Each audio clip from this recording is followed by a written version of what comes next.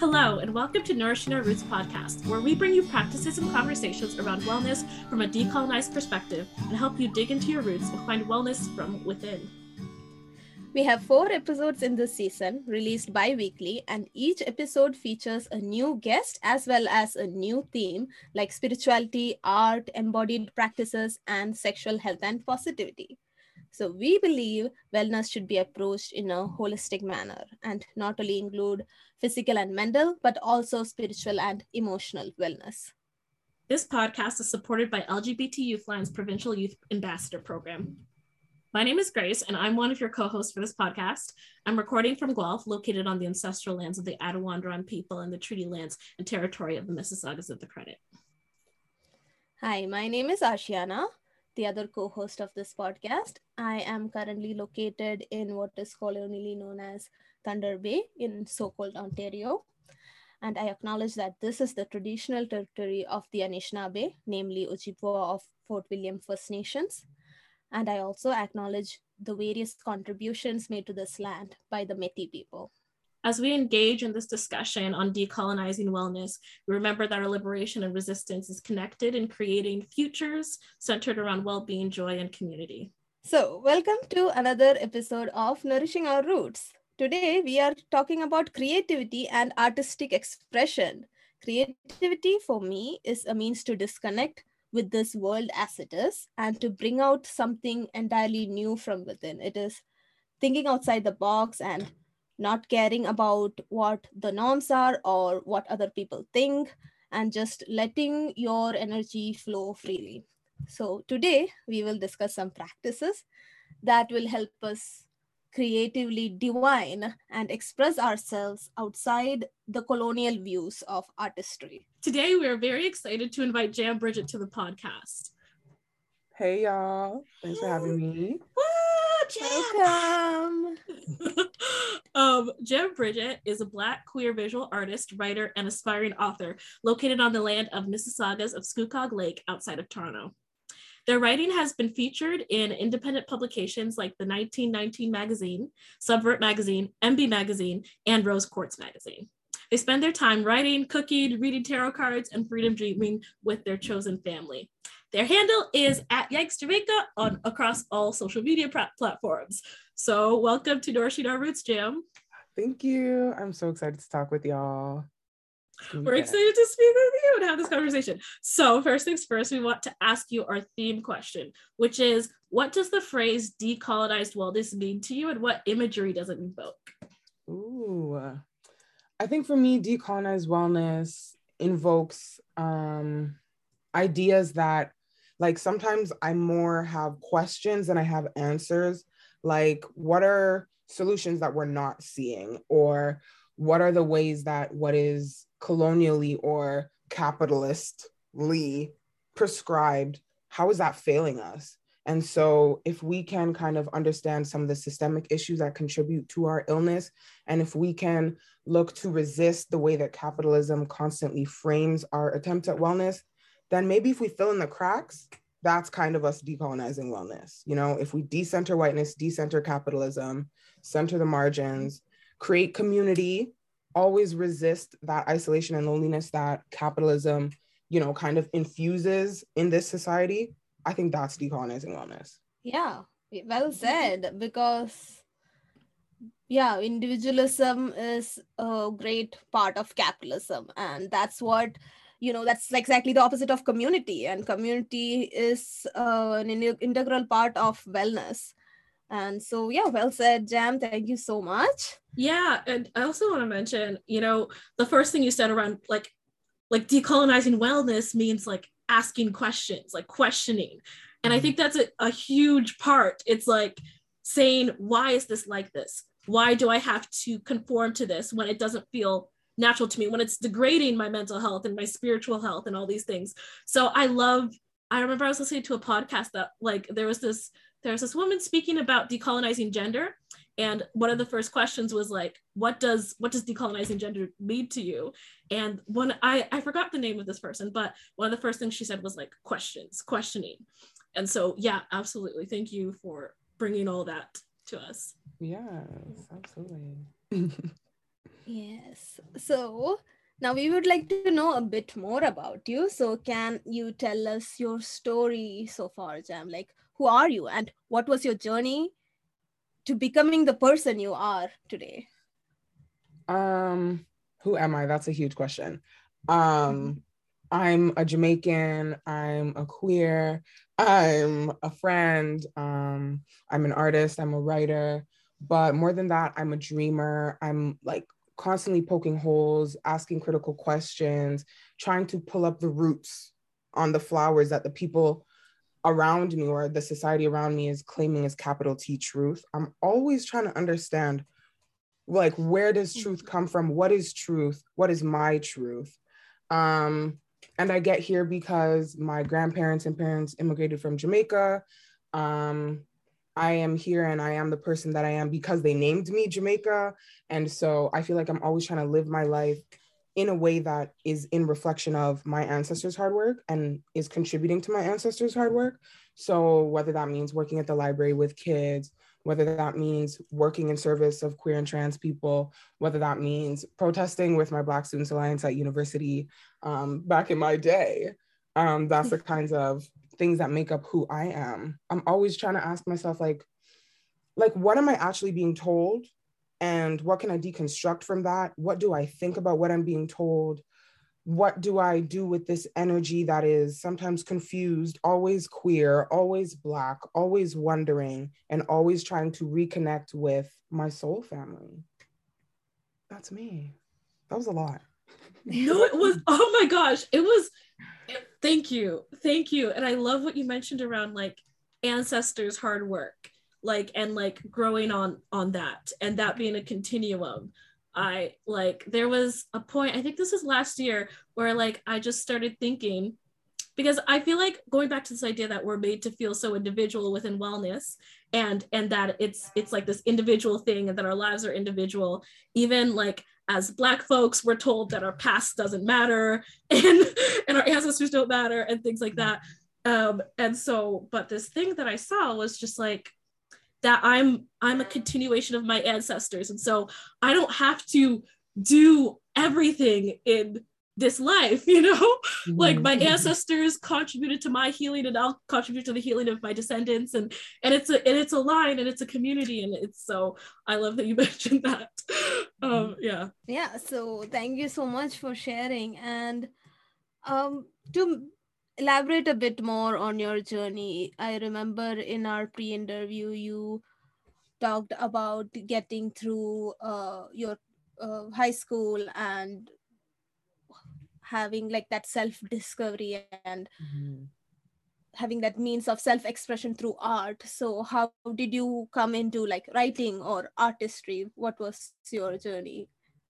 I've always been writing. My mom loves to tell me stories of like the first day she brought me home from the hospital. She was trying to teach me the alphabet, and I was walking around with a pen and a pencil in my hand before I was 2. So Wow. when I was 7 and writing my first story, when I was in grade 10 and trying to write my first novel, and now I'm working on like the 6th iteration of one story that is trying to become a novel now. I've just always found that if I can't get it out verbally, if I can't get it out to other people, I can find a means to communicate it to myself through writing. So that's just what I do. And I try to kind of write queer stories, write Black stories, or whether it's articles, write about these subject matters that they interest me, they impact me, and they shape me as a person. Beautiful. Wow. Yeah, you are definitely a writer. I mean, we can say from your beautiful words that just, make me want to like feel like stuttering. So thank you so much for those words. And Grace, did you have any follow-up? Oh yeah, could you tell us like around your journey? I think you mentioned like community being a big aspect of your journey as a young person as you moved through high school to university to now. So yeah, so maybe like if you could expand a bit more on that and what that journey was like. Yeah, I really feel like, we're social creatures, so it's hard to understand self if you don't understand others or if you're not around others. And so getting to high school and kind of like, whether it was like seeing older heads or meeting other Black people and kind of always, no matter what, creating this communion with Black people, and then coming out as queer as one of the first among my friends. Okay, I feel like that deserves a little bit of honor. And then having all these other queers kind of gravitate towards each other, and then having that communion, and then having like my sister friend guide me when it comes to like understanding what pronouns I want to use, or what gender expression or what words I want to use to describe myself, or having gone to work at a queer camp and having like such a beautiful person guide me through wearing my first binder, or speaking to somebody who I actually don't know how I met this person. Maybe it was at Pride or through university or through a mutual friend, and they helped guide me through the process of getting top surgery. Like, without all these people that help inform who I am or how I think, or just give me the strength to be who I am and to stand behind how I think, I wouldn't be who I am. So I'm always going to say, these are my people, this is my community, these are my chosen family, because like, it's a staircase. Life is a staircase, and like, people are here building and helping me build my own stairs. So I always have to big that up, because that's a huge part of the process.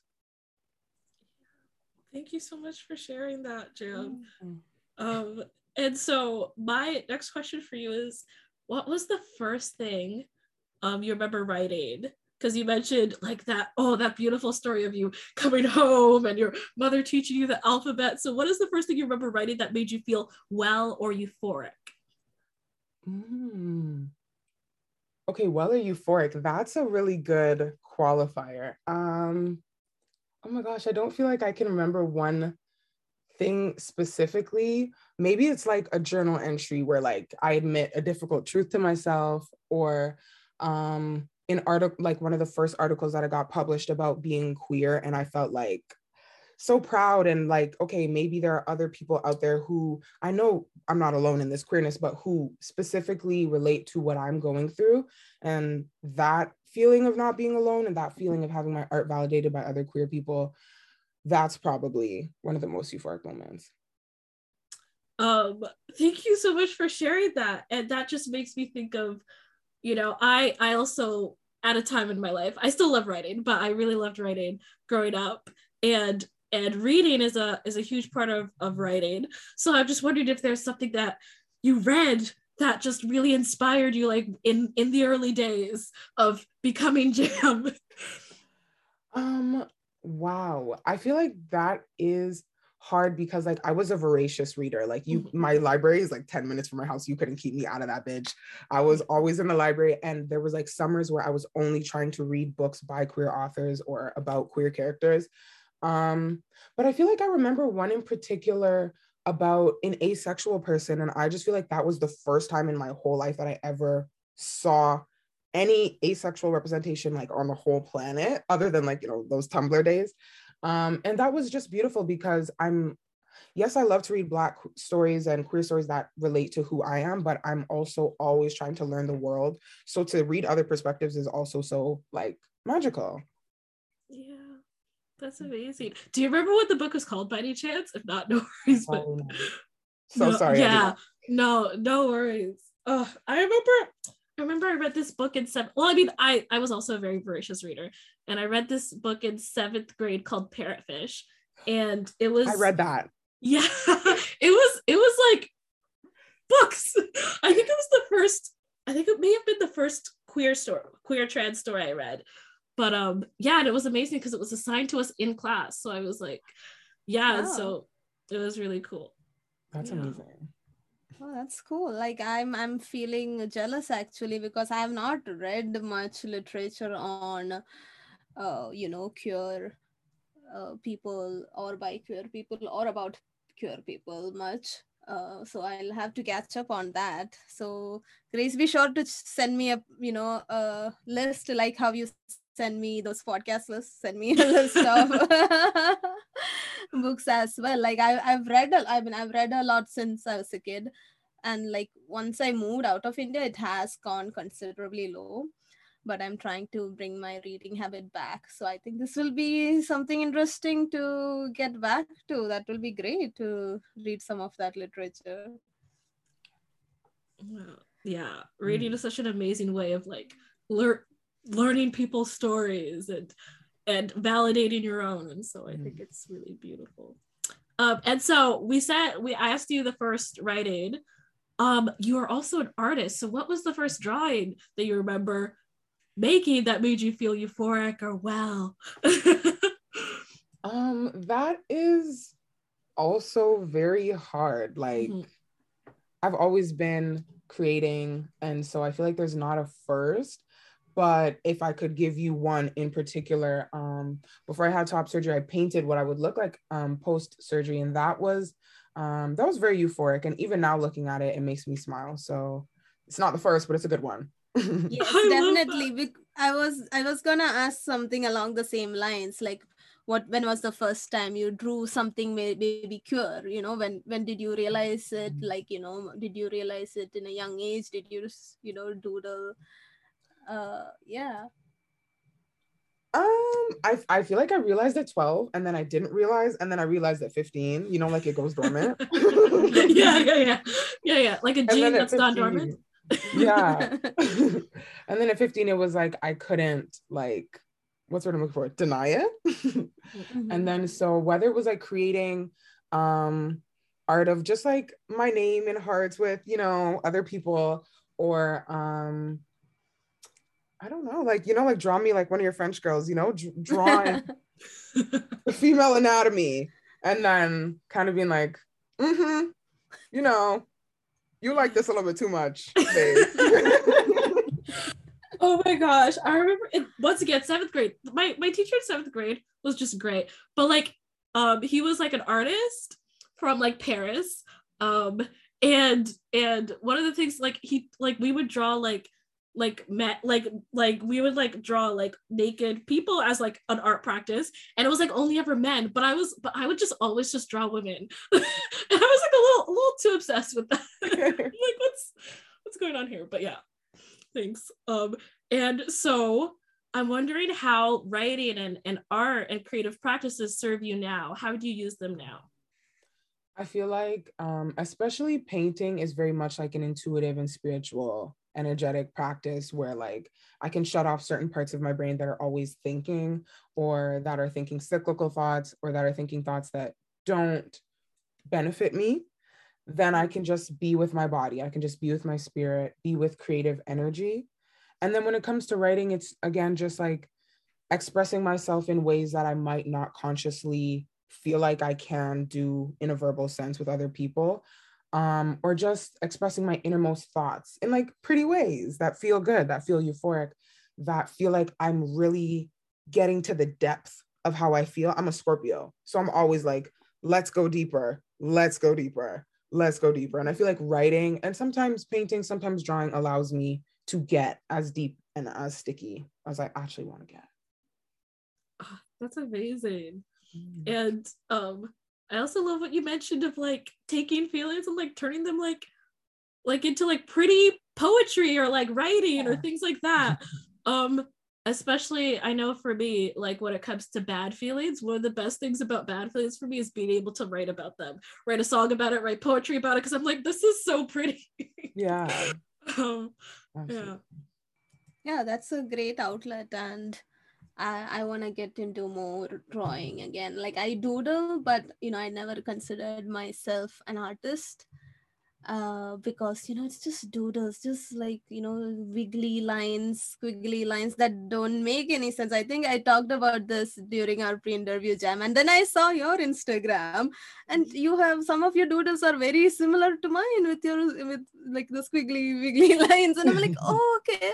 So if they can call it art, I can call mine art too.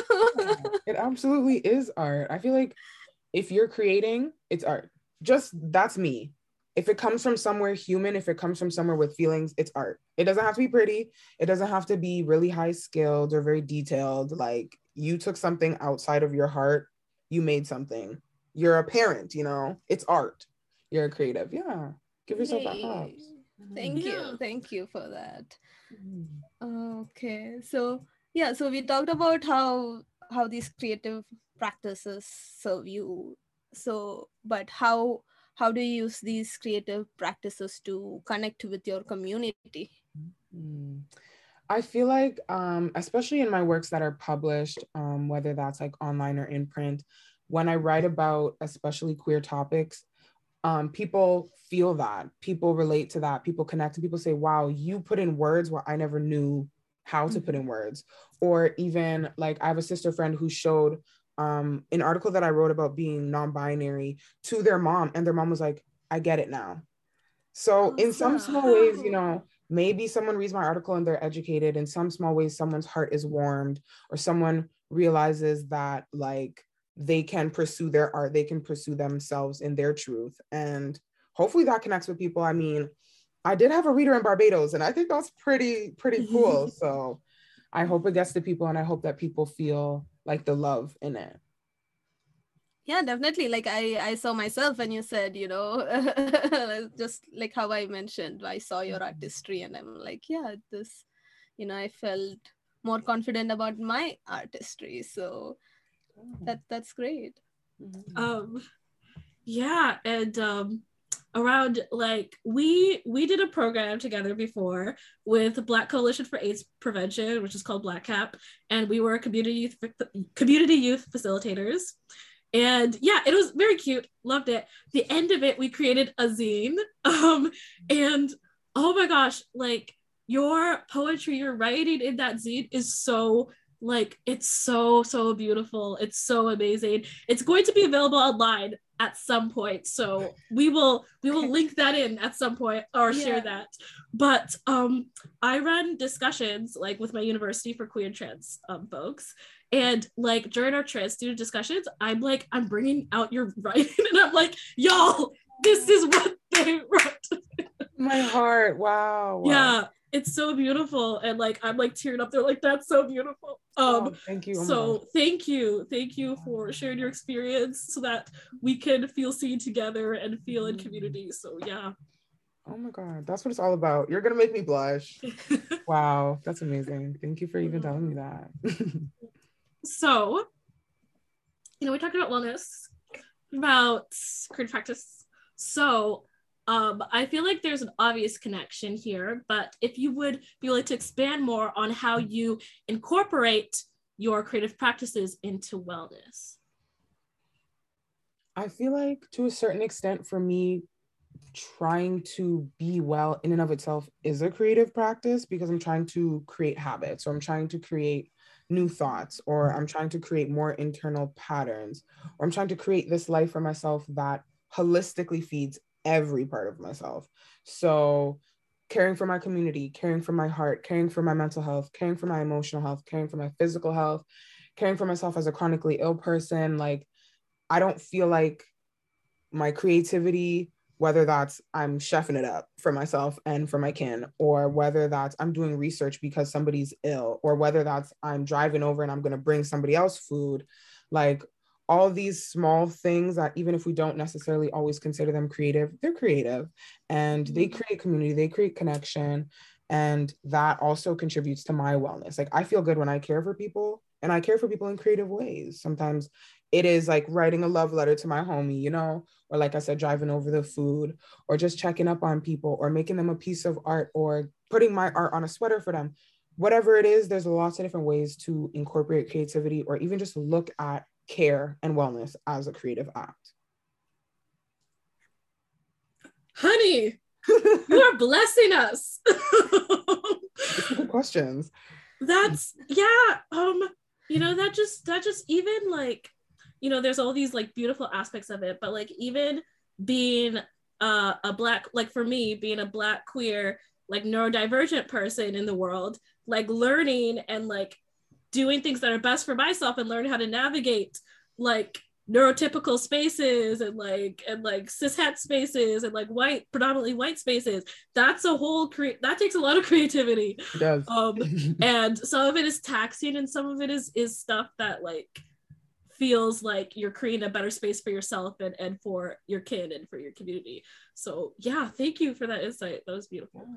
Thank you. So my next question is, how do you use your creative practices, specifically of writing and visual art, to decolonize wellness in your everyday life? That's a good question. I don't know if I have an answer for it. That's okay.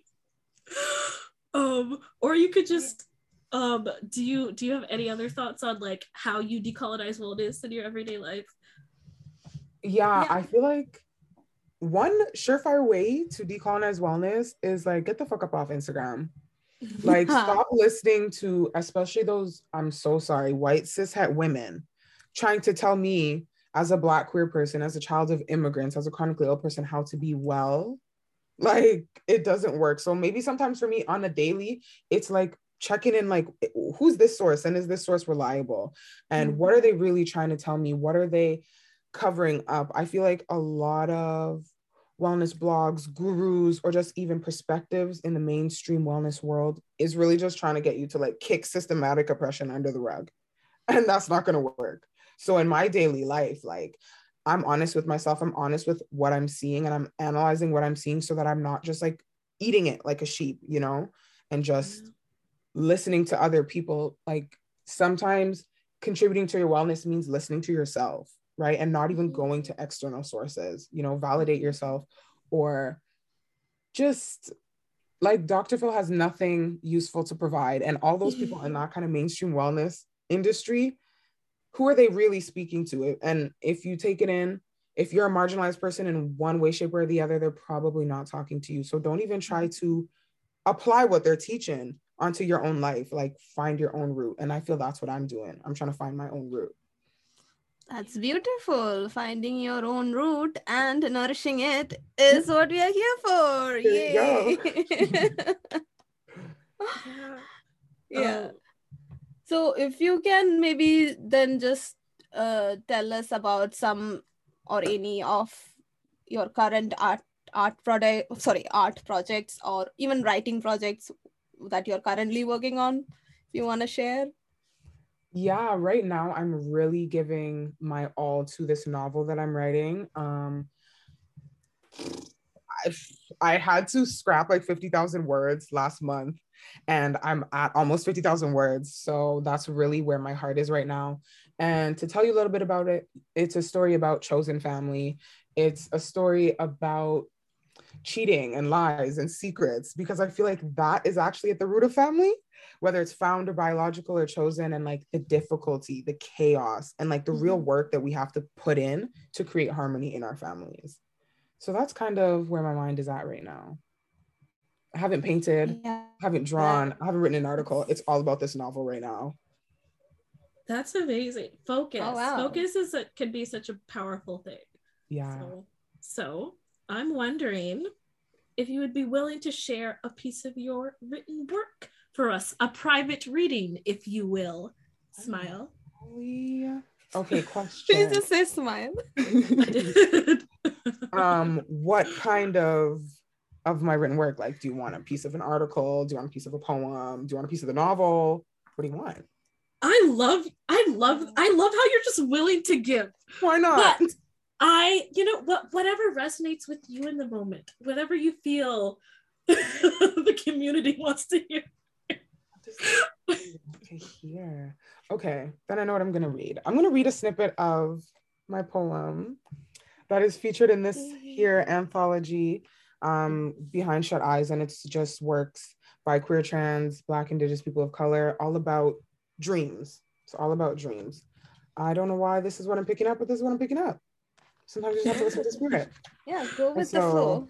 Yeah, my piece in this anthology is a poem called The Fish, the Dream, and the Ocean. Yeah, I'm not gonna preface it. I'm just gonna read. I'm already hooked.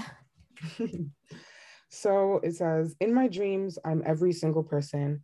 In my dreams, I am a future me, a me I recognize but cannot touch. In my dreams, there is a bright light where your mouth should be. In my dreams, there is music where words should be. There is life free of explanation. In my dreams, it is reality. A long time ago, I dreamt myself this old. The only wisdom is to close my eyes. Tonight, I will dream of a scarred self. Tonight, I will dream of a healed self. Tonight, I will dream of a self that does not exist. In my dreams, there is no border to separate self from love. And that's what I'm sharing. Oh, that was... Thanks for listening. Thanks for the snaps. All the snaps. All the snaps. Yeah. Thank you for sharing that with us. Why not? Absolutely. I do want to ask if you do want to give context. If you don't, no worries. But if you want to give context to it, where were you when you wrote this? Like what? Yeah. I just remember seeing the prompt on Instagram because somebody that I follow and adore, Coyote Park, kind of put this anthology together, and they were like, it's all about dreams or memories or ancestors. And I literally sat up in bed and wrote this like at the speed of light, and I was like, okay, it's good, and I sent it off.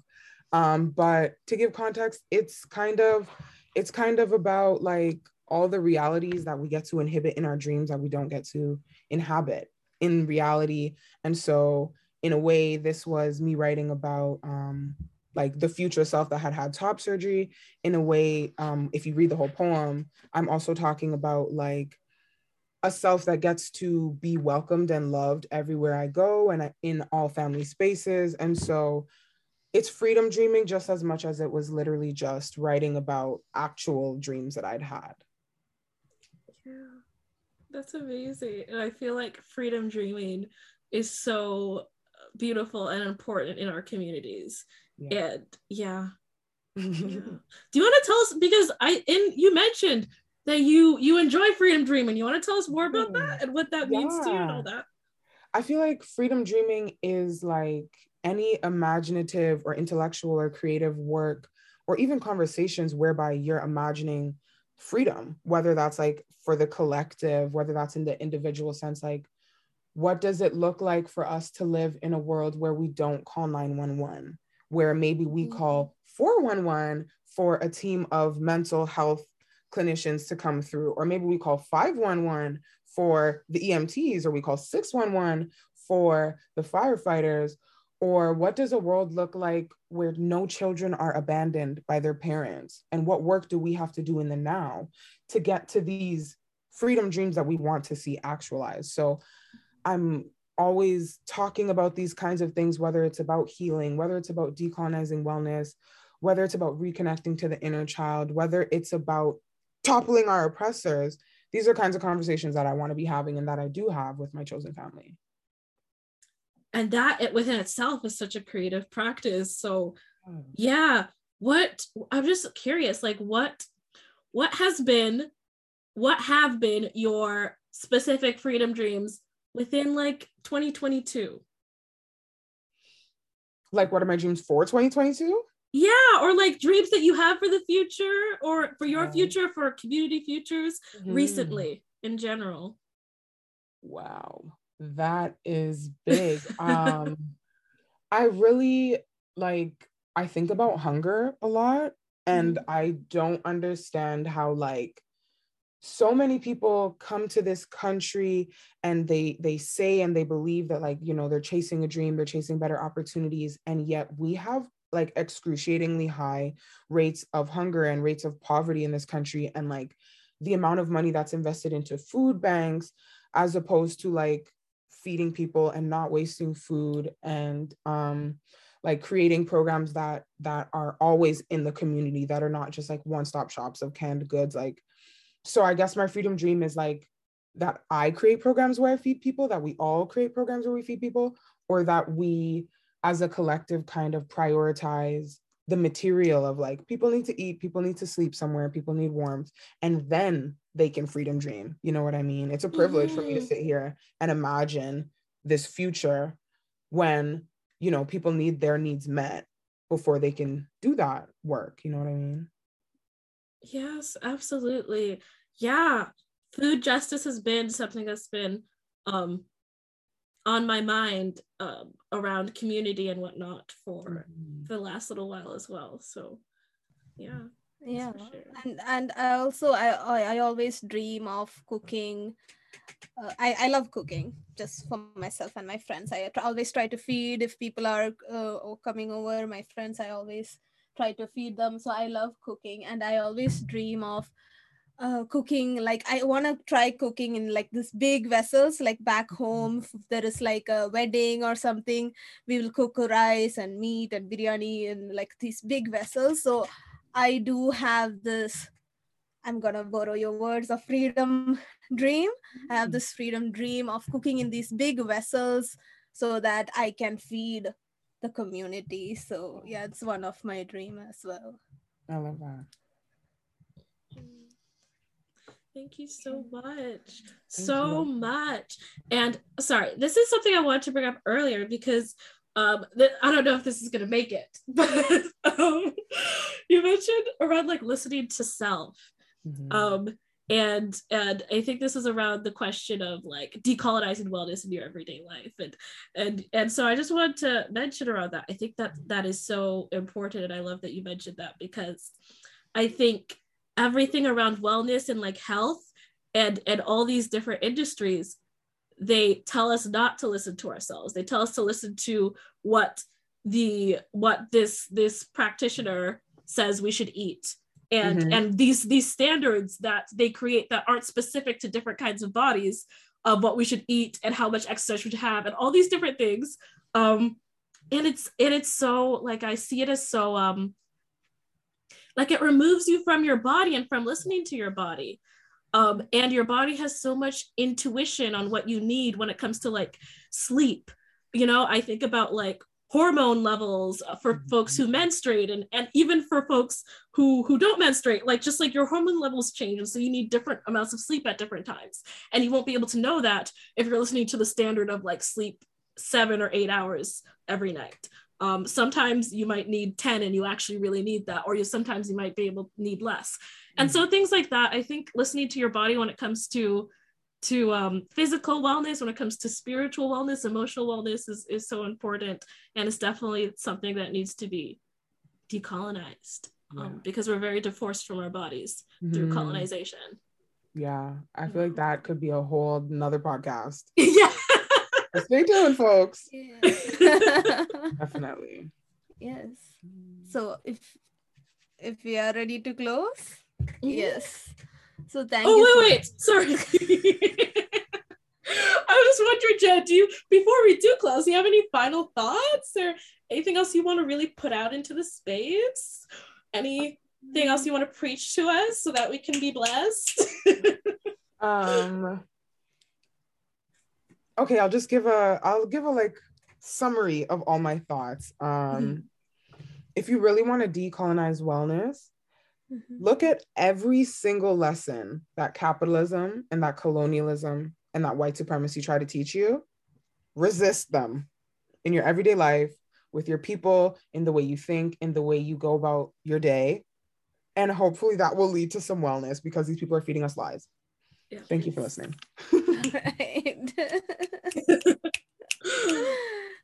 Thank you so much, Jam, for those pearls of wisdom, your beautiful poetry, and I want to read more of that definitely. So please let us know where we can find you, your work. Go ahead and plug it in. Yeah, you can find it where you find me online at the link in my bio at Yikes Jamaica or at genderfield.com if you want this anthology Behind Shut Eyes. Support independent press, support independent queer artists.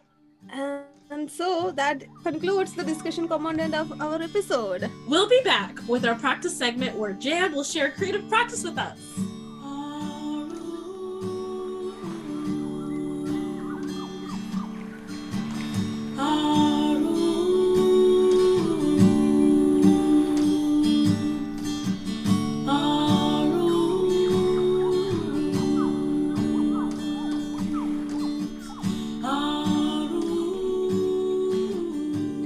We are back with Jam Bridgett for the practice segment of the podcast today. Thank you so much, Jam, for sharing your story and your experiences with us.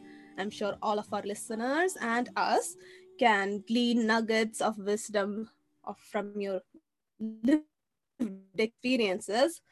And on this podcast, we believe stories are sacred. So we thank you deeply for being here and sharing with us and co-creating the space that will help to amplify the voices of our fellow 2S LGBTQ plus youth. So now we are moving into the practice segment.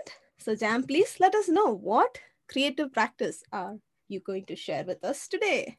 So today we are going to be drawing portraits of our inner children. So it might be helpful to have a picture from your younger days. If not, just, bring your inner child to your mind's eye and imagine them as much as you can. You're gonna need some paper, a pencil, an eraser, and anything with color, crayons, pencil, crayons, markers, whatever floats your boat. Yeah, I'm just gonna go on my Insta because recently it was my birthday and my mom made a collage of my childhood pictures. They're so cute. Just like, if I can say so myself, but I'm just gonna go there. I have myself in my mind's eye, and I have colored pens with me and blank paper. So yeah, I like to look at my childhood pictures now because I kind of hated myself, how I looked when I was a child, then. So right now I look back and it's like, I was cute. Why was I talking about? Yeah, there can be so much healing found in like looking back at those pictures of your childhood, kind of recapturing happy moments, or just spending time with your inner child and infusing love into those parts and those places and those times where that wasn't what you were experiencing for self or from others, All right. So are we ready? Yes, absolutely. So when I draw portraits, listen, I am not a portraiteur. I'm really not. I'm really, honestly, if I were honest, I'm a cartoonist. But if you're not the best at drawing people, I start with shapes, right? So like, for instance, my head shape in this baby picture I have here is giving square. It's giving square. So I'm starting with a square, and I might just have to round my edges for my chin, round my edges for my cheeks, that kind of thing. And I always do a sketch. I don't draw because I don't know. I find that sketching allows me to find the shapes when I need to, find the softness of the lines.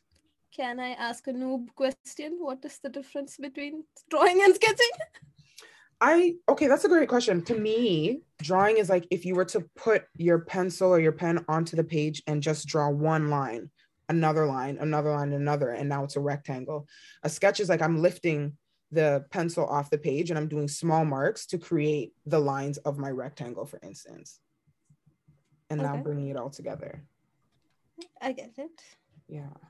So yeah, I'm just sketching, like I said, a kind of square heart-shaped thing for my head. I'm drawing some rectangles, some long rectangles with some roundness for my legs.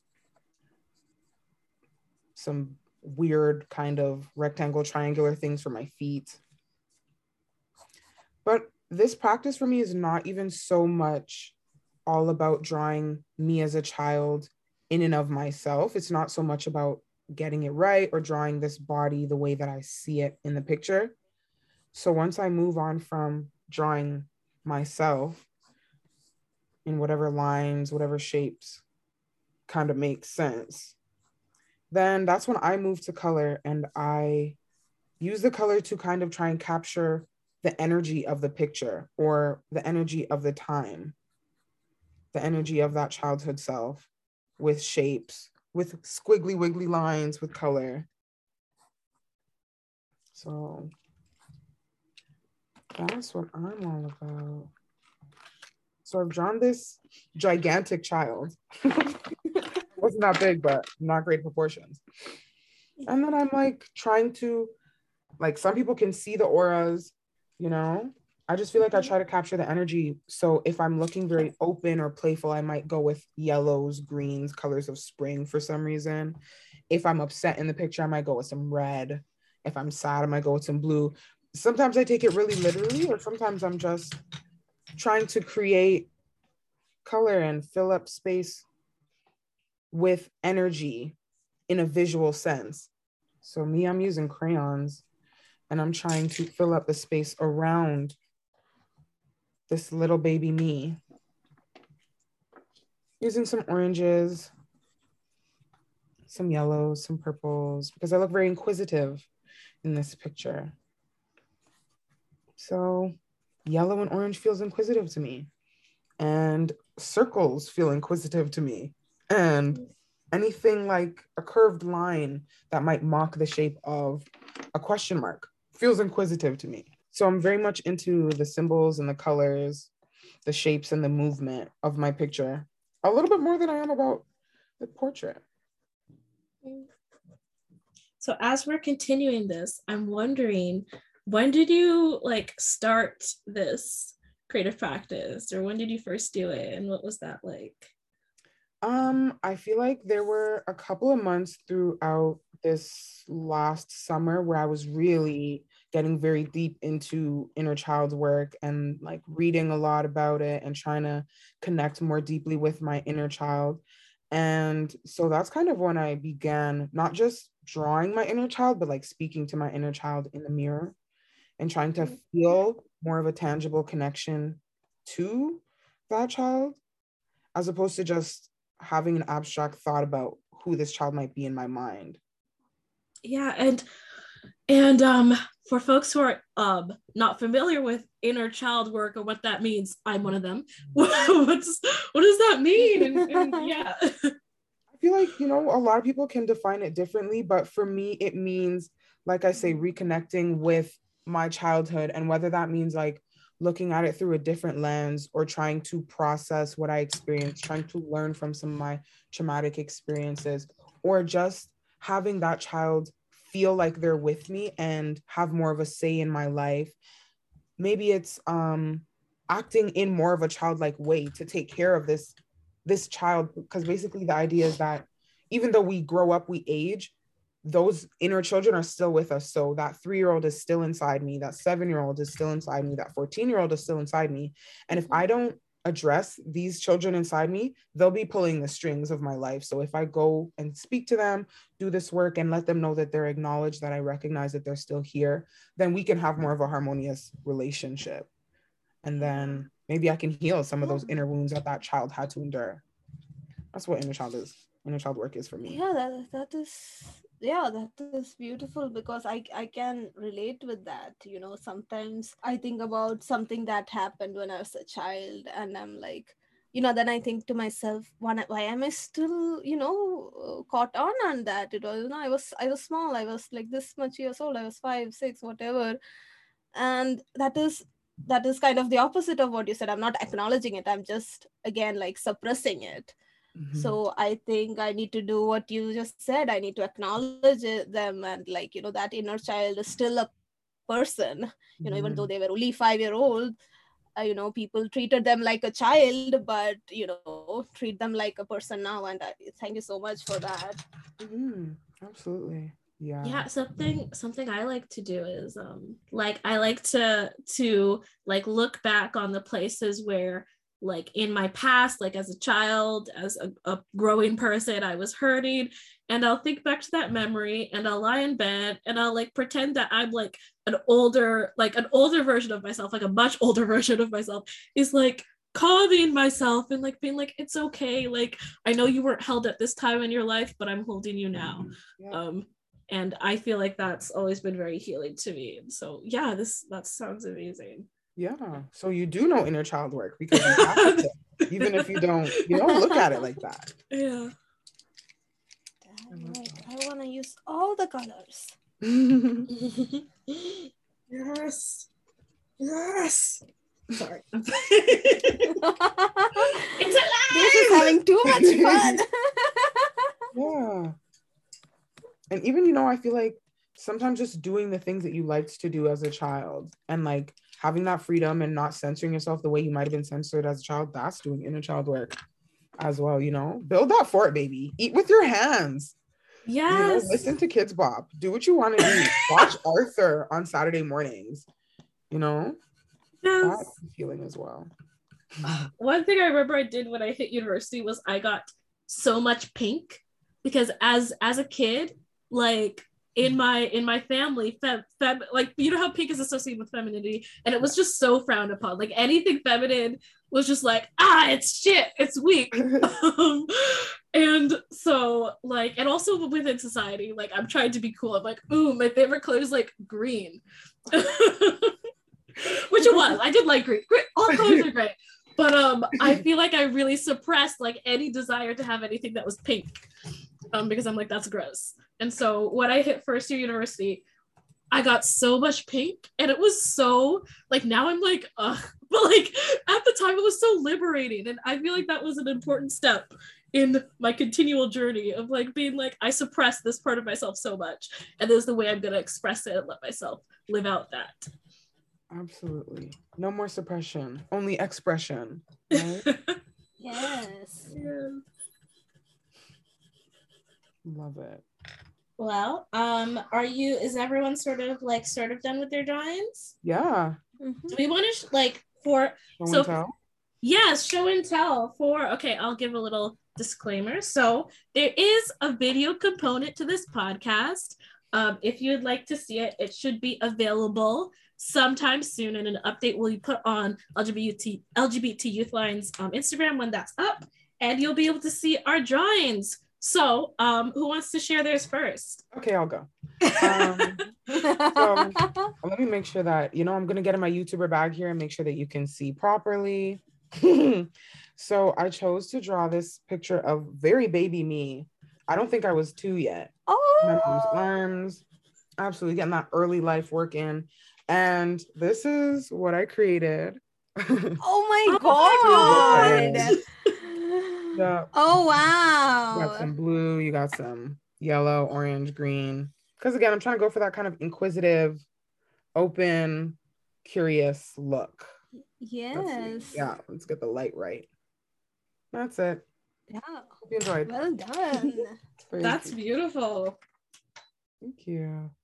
I can go next. Mm. So I did not, like, I had a picture in my mind's eye. I didn't even draw that picture. I think I drew its aura.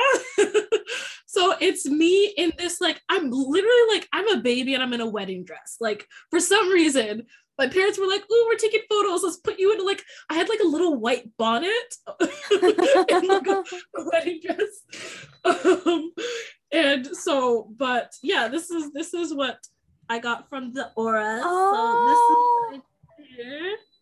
That is so Yeah. adorable. Now look at that fluorescent. I love that Mhm. fluorescent Yeah. light. So that's what I joined. Okay, so I cannot show you the original because if I'll have to screen share to do that. You can Maybe I describe will, it. so you guys can have a glimpse of it. Can you see anything? Yes, we can see your screen. So I draw this tiny me. Oh, Do you yeah. see in the corner? So I also think I was like around 2 or something there. That is so cute. Oh, that's so cute. And accurate. So yeah, so I for the background like colors, I went with all colors because I always like all the colors. I cannot pick. Basically, I like all the colors most of the time. Like my most favorite is purple, but for art and stuff, I can never pick. So I always want all colors. I was like, oh no, this color is gonna feel bad. I didn't include it. That's so sweet. Oh, Yeah. love purple. Yeah, Yes. that was fun. Yeah. Yes, purple is my favorite. That's one thing I'm sure of. Mhm. Purple. Yeah, so any final tips around like maybe mental space around being in this practice, or any final tips about the practice that you want to for us folks to keep in mind as they're doing it? Yeah, I mean, if you're not into the visual art component, you can always just write a letter to your inner child. You can speak a letter to your inner child if you're not like into the writing component of it. You can just know that you can do inner child work. You can speak to your inner child all the time. And if you honestly allow the space, your inner child will answer you. Those are my tips. Yeah. So beautiful. Awesome. I was listening to, what podcast was I listening to? I listened to way too many podcasts. I was listening to I Weigh with Jamila Jamil, and she had a guest, and they were talking about like also like your older self and like talking to your older self as well. And I'm like, this is so beautiful. Like this idea that like all of your ages sort of exist within you, and you can communicate to them, and they can give you wisdom, or you can support yourself, your younger self, or like things like that. So I think it's so beautiful and so important. So thank you for sharing it. And thank you for this offering that you so graciously gave to us. It was a pleasure. It was so fun. It was such a good conversation. So thank y'all for having me. Thank you for considering me. What? Oh, of course. Coolest person. Coolest. Wow. And yeah, so I'm excited to continue this practice and actually have a photo in front of me when I do it. Yeah, I'm so excited. And I'm also really excited to check out all your work. And I'm gonna like tear up because I'm so excited for your book. Like, I'm so fucking excited. Like, I can't even. Oh my god. I better write it then. Thank you. Thank you.